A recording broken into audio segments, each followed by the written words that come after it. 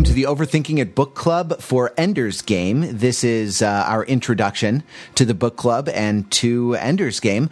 I'm Matthew Rather, and with me is the world's foremost authority on Ender's Game by Orson Scott Card, Ben Adams. Ben, welcome to the book club. World's foremost authority. I like that. I'm gonna go with it. But hey, good to be on. I'm very excited about this. I'm very excited also. This is probably, when people ask what's your favorite book, that's always kind of a loaded question, but Ender's Game is usually what I answer.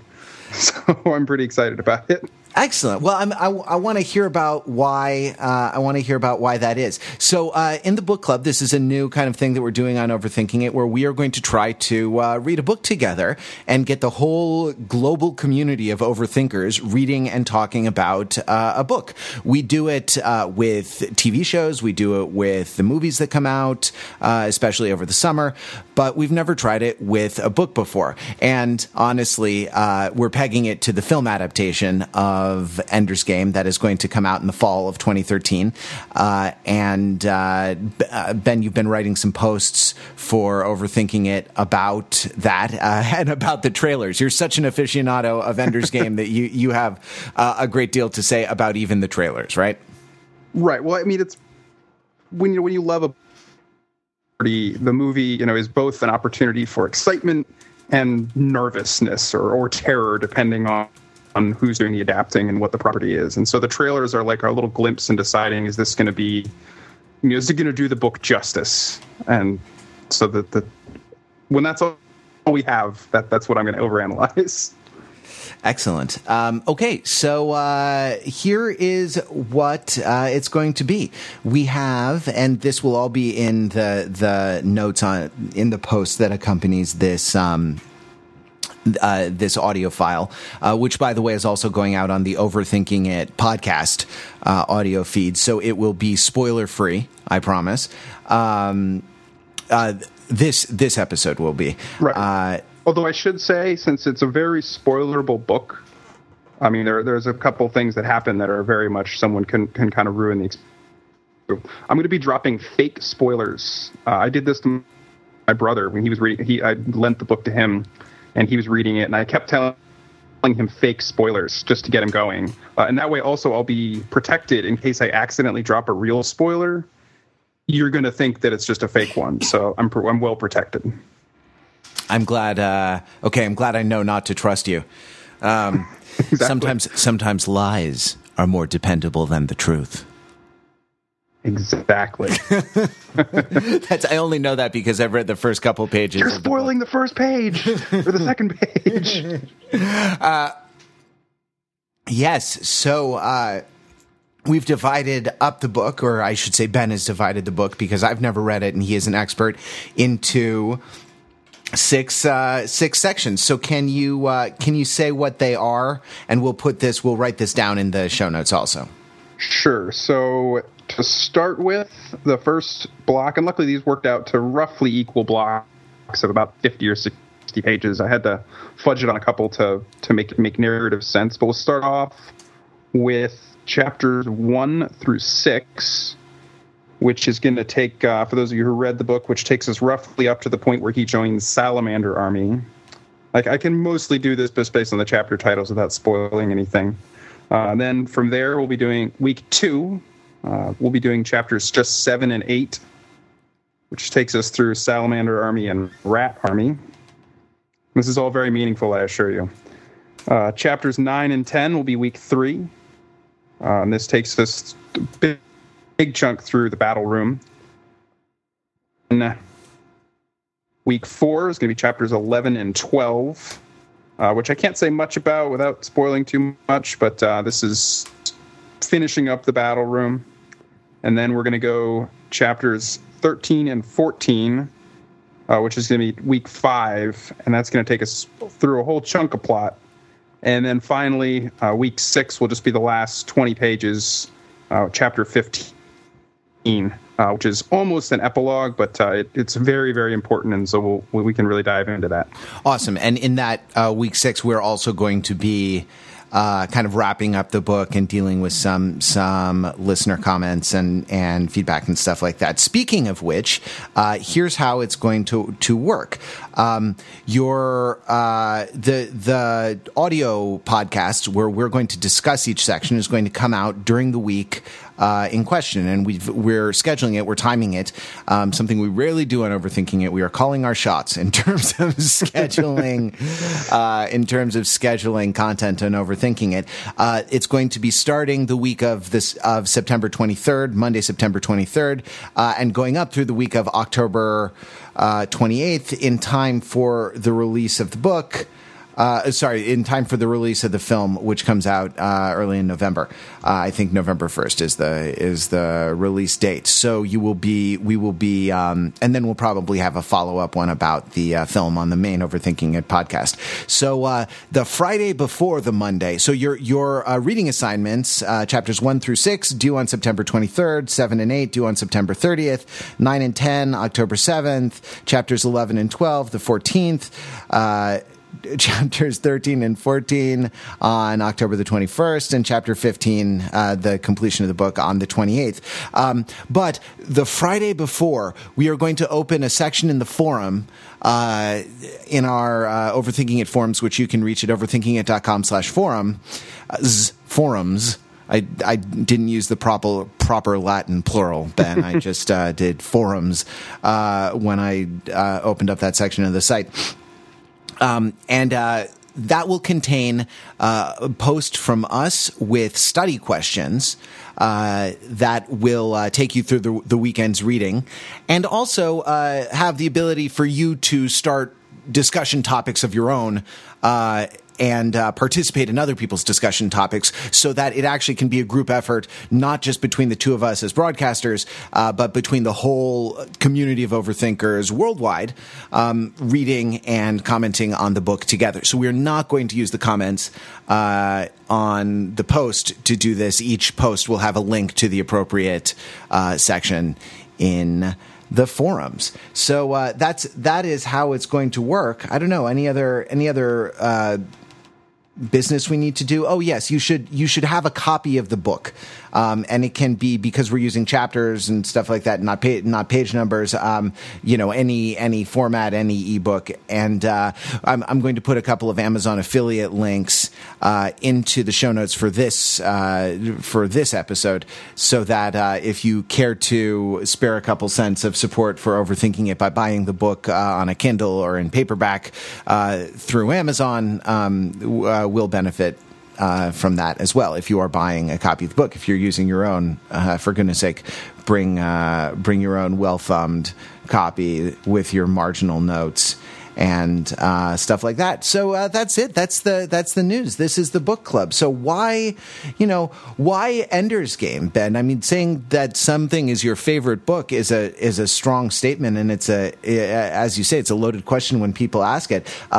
What's so darn good about it? No, I mean, that's always, as I said, it is a loaded question. I mean, I guess I'll just start by saying it's like everything else. When you read something when you're young, I think it sticks with you. And so I read this in, I think, middle school for the first time. And I think as a child, as a younger person, it's a very easy book to identify with, because it is a coming-of-age story. It's about him growing up.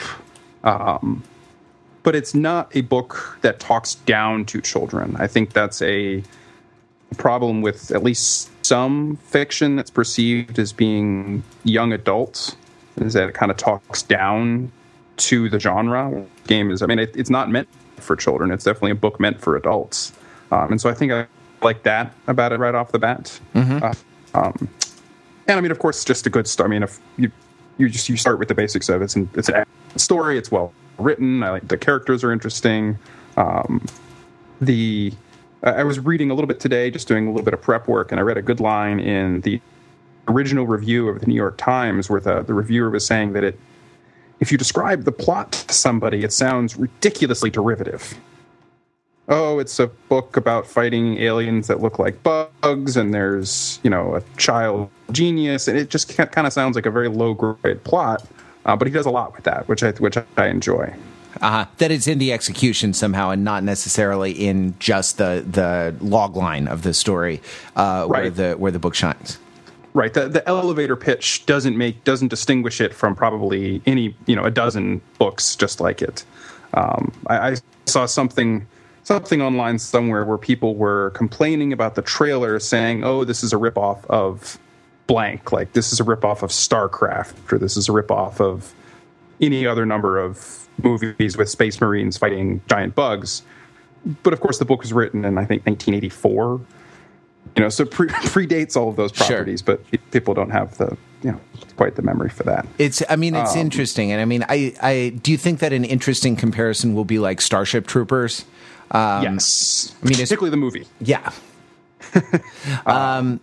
Well, cool. Now, you say Space Marines.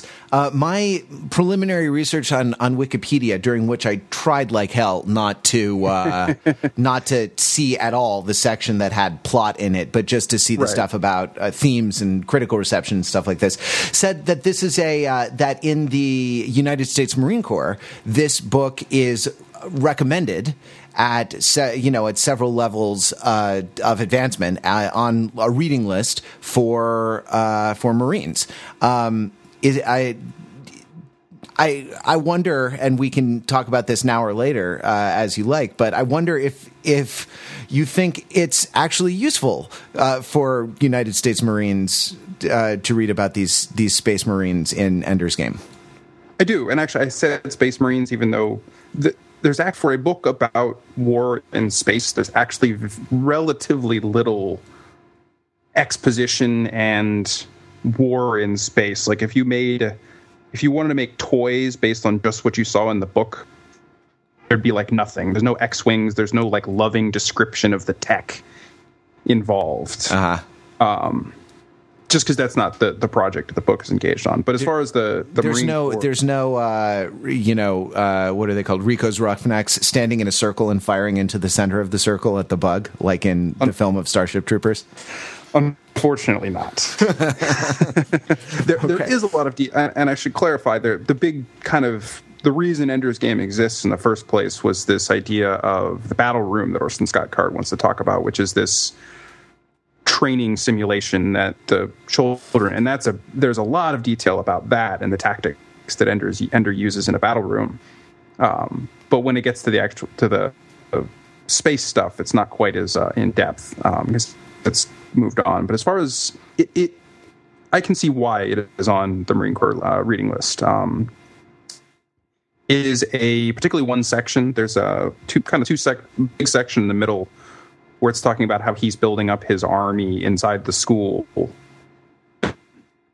That is a legitimately good primer on unit leadership, about the isolation of command, because that's something he goes through in the book, that because he is the commander and people look up to him, he's isolated. And that's both self-imposed and imposed by just the necessary military life. And that's something that you have to grapple with. And then it's about the importance of putting trust in your subordinates and explaining what you're doing, and little things like that it is a legitimately good way to learn about how to lead a small unit, which is impressive given that the Orson Scott Card has no military experience as far as I know or anything like that. So it is a legitimately good book, an entertaining way of getting those lessons. Do you think, are they lessons on leadership that are generalizable, or are they like leading small teams at work or something like that? Or do you think that the focus is specifically military leadership of a small unit? Some of it's specific to the military, but some of it's definitely generalizable. Sure. It's definitely the principles of leadership that are there are really about trusting your subordinates, which is something you can apply everywhere. It's about balancing different priorities and in any number of things that apply in any context, leading people. So from the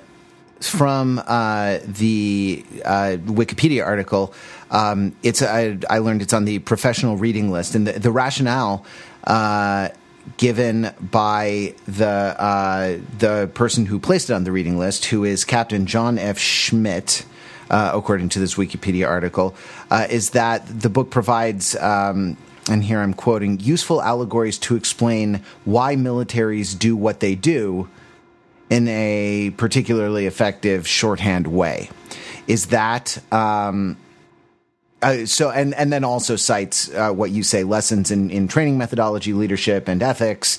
But what about this? What about this justification for?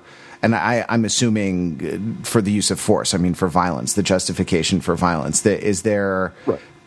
Is that I'm given to understand that's one of the big themes of the book.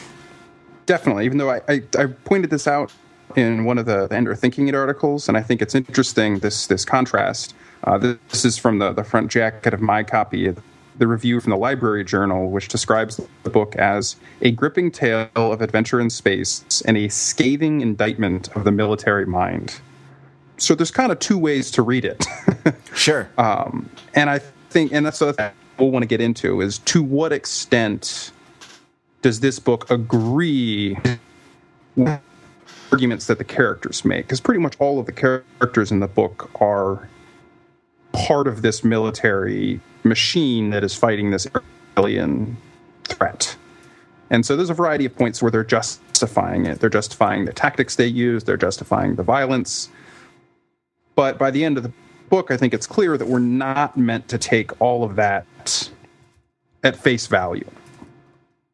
I don't think it's necessarily a condemnation of it, but I think we're supposed to at least question the logic. So, I mean, I guess we'll get into that as we get into it. But it definitely is a way of kind of understanding the way militaries work, and to some extent. Excellent.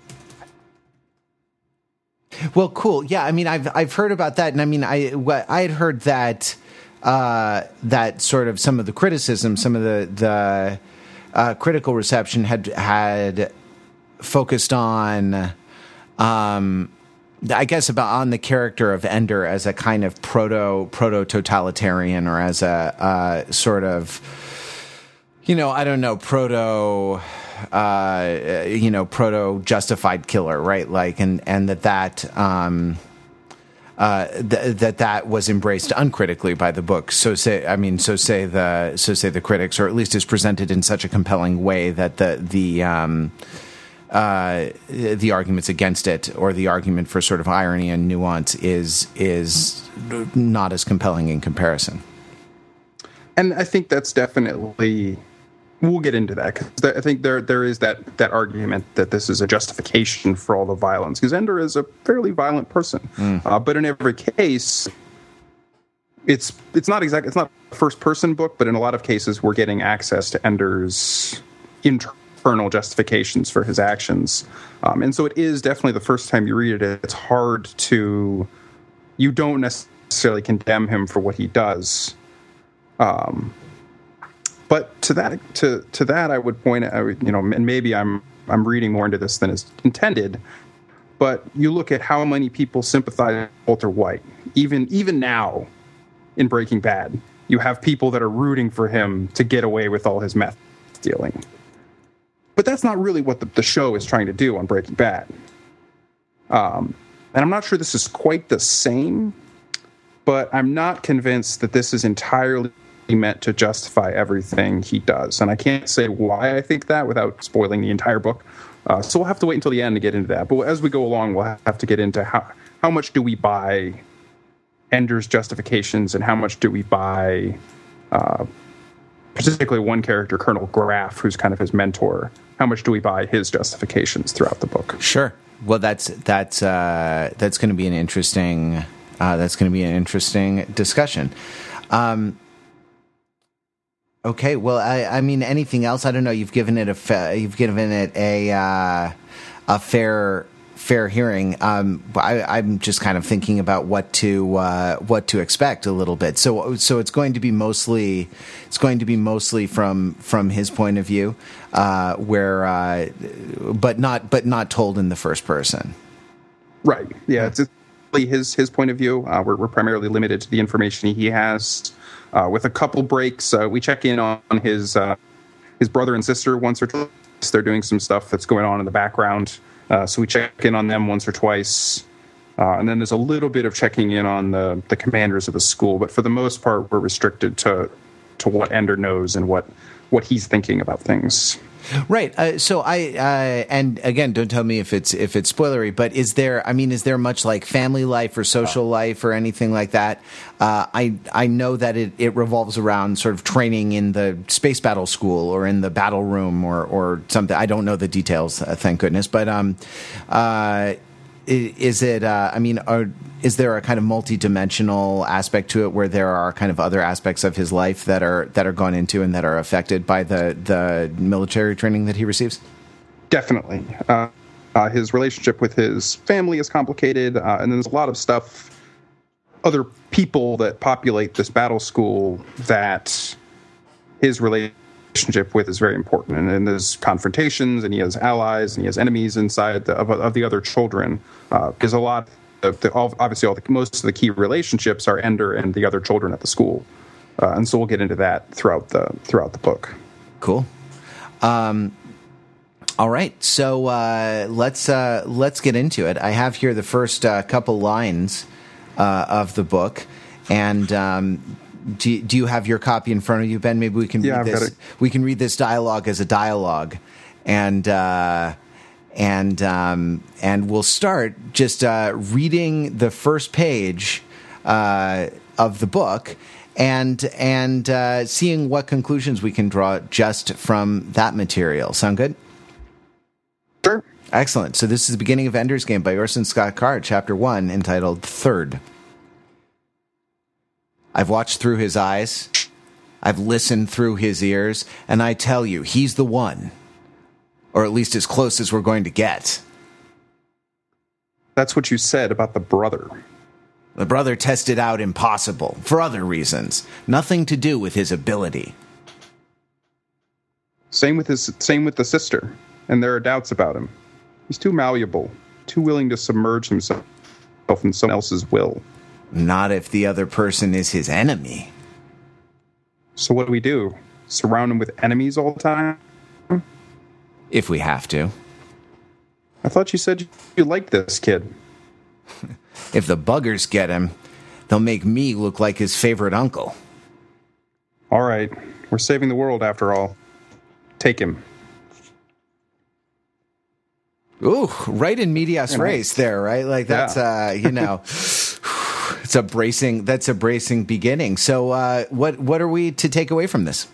So, I'll start right with the title, because I'm realizing just first page, it's a very good first page. And so the title, Third, is a great way to world build right off the bat. Because as you figure out, and I think the first couple pages, third in the world of Ender's Game refers to a third child. And because this futuristic world where we're fighting this war, there's strict population controls to control its resources. And so Ender being the third child makes him an outlier. They're not supposed to be a third child. And I just think that's great world building right off the bat. And it kind of highlights one of the themes of the book, which is tools of social control.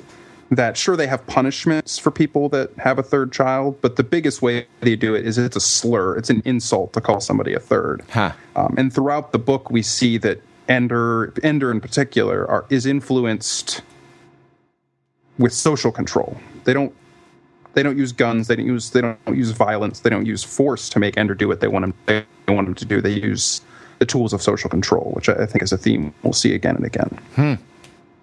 So, and this is kind of echoed in this, like, what do we do? Surround him with enemies all the time. That is to say, it's taken as read that sort of environment is kind of the deciding factor, right? Right. On a person in their development. Though I understand that Ender is also supposed to be like intrinsically different from the other kids, more skilled, more talented, better at certain things.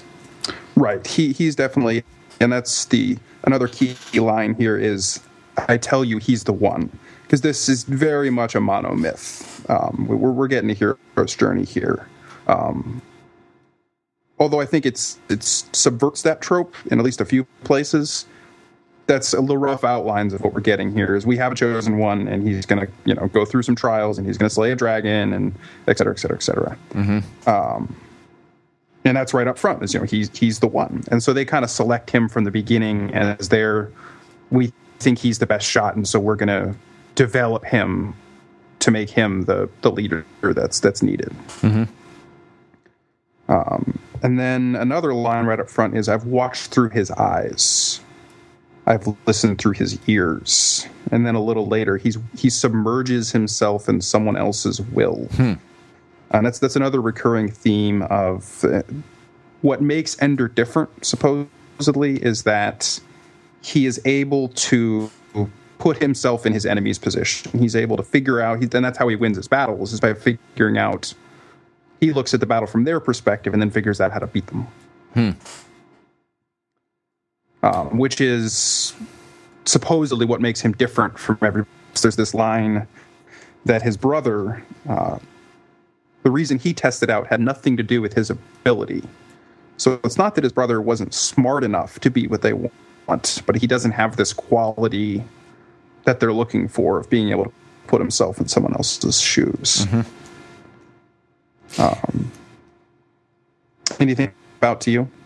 Yeah, well, I mean, so I see. There's a little tension between the idea of social control and forces of social control, and Ender being kind of too malleable in some sense, right? And I think we must be talking about different things in terms of malleability, right? Like, that is to say, we like the sort of malleability that allows us to control the population or to control individuals within the population by exerting effects on them through their environment. That's good because it allows us to run the planet, right? But there's a different kind of malleability which has to do with empathy, or which has to do with sort of watching through someone else's eyes or listening through someone else's ears. And I suppose that has to do with the monitor that features in the first couple pages of the book.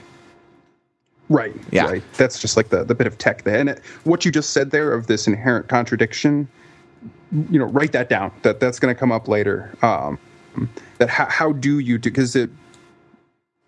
you harness the genius of somebody, supposedly, as brilliant as Ender, supposedly he's the most brilliant military mind ever.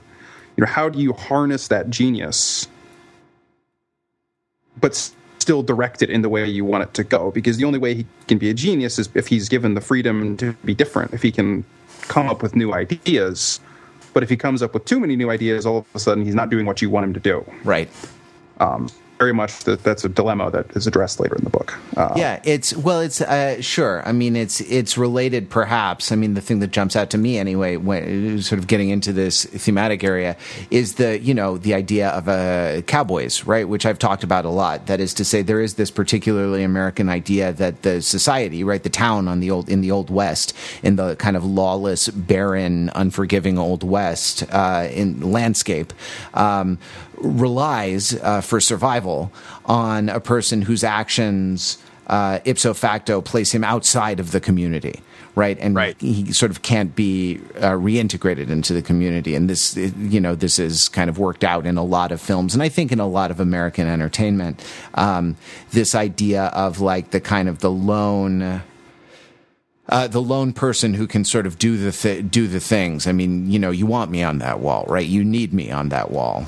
Right. And so it's, perhaps the tension that you're describing is related to that tension. I'll find out, I guess, as the book goes. Right. And it's actually kind of the same tension that's in this last line. We're saving the world after all, kind of justifying this kind of terrible thing they're about to do to a little kid. They're about to surround him with enemies all the time. Mm-hmm. And they justify it by saying we're saving the world, with the implication that what they're doing is okay, or at least they're going to do it. Whether or not it's okay or not is, an aside issue, but they're going to do it because it must be done, because we are saving the world. And that's a big theme of this book, is what do you do when the world is at stake, when truly the existence of the entire human race is at stake? Does that change your morality? And if so, to what extent? And things like that. And that's an issue that this book is very much grappling with. And that's, I don't know how and that's going to be interesting to talk about, because how small does that, how far do you have to lower how far do you have to lower those stakes before, right, extraordinary measures are no longer justified, right? Like, at what point is there an ethics, right? Is there a kind of stepwise ethical function where, for stakes of like 0 to stub your toe, the ethics are this. For right, like stakes of stub your toe to stitches in the hospital, the on and on and on to the annihilation of humankind, right? And increasing levels of peril. Okay, last thing before we wrap up our little prolegomenon here, the title not of the chapter but of the book, Ender's Game. Is his nickname gone into at some point? Yes, yeah, pretty early. This spoils nothing. It's very early on. Is that his sister's nickname for him as a child was, his name is Andrew, but his sister's nickname somehow it became Ender, and so that's what people call him, as Ender. Okay, so it's done like this is a child sort of like phonetic, pet name or something like that. Right.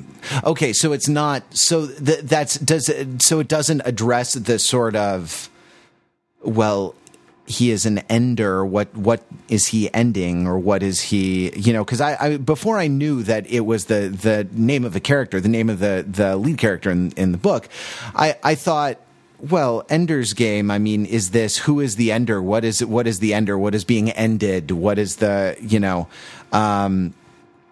what is the end that we're, talking about? What are the ends, and do they justify the means, and stuff like that? I mean, there's an incredibly rich kind of set of connotations that comes up with the idea of end, ending, and ender, the one who ends, right? Are we left to kind of puzzle that out on our own?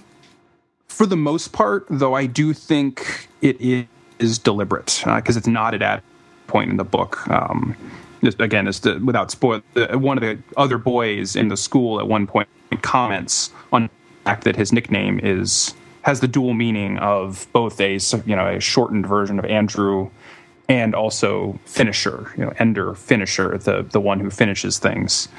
And so I think it's deliberate, and so it's probably worth talking. And then also, game is what is a game? What kind of game is he playing? What are the limits of this game? All of that. Game is an important word throughout this book. Sure. I mean, games, and one of the things we can talk about is like what are the qualities that make a game as opposed to some other kind of activity, right? Like, and rules and following rules and teams maybe, and, all of these things. Yeah. And in what sense, because we're talking about sort of social control, and we're talking about space military training, right? Like, that's something that's being done to someone. Social control is visited upon the individual, right? But the Ender's Game, the possessive, makes it sound like the game sort of belongs to the ender, or to Ender the character, or to all enders, or who end things, right, in some way. And so there's an ambiguity there that may, even from what I know about the limited amount I know about the themes of the book, may prove to be fruitful. Absolutely. Cool.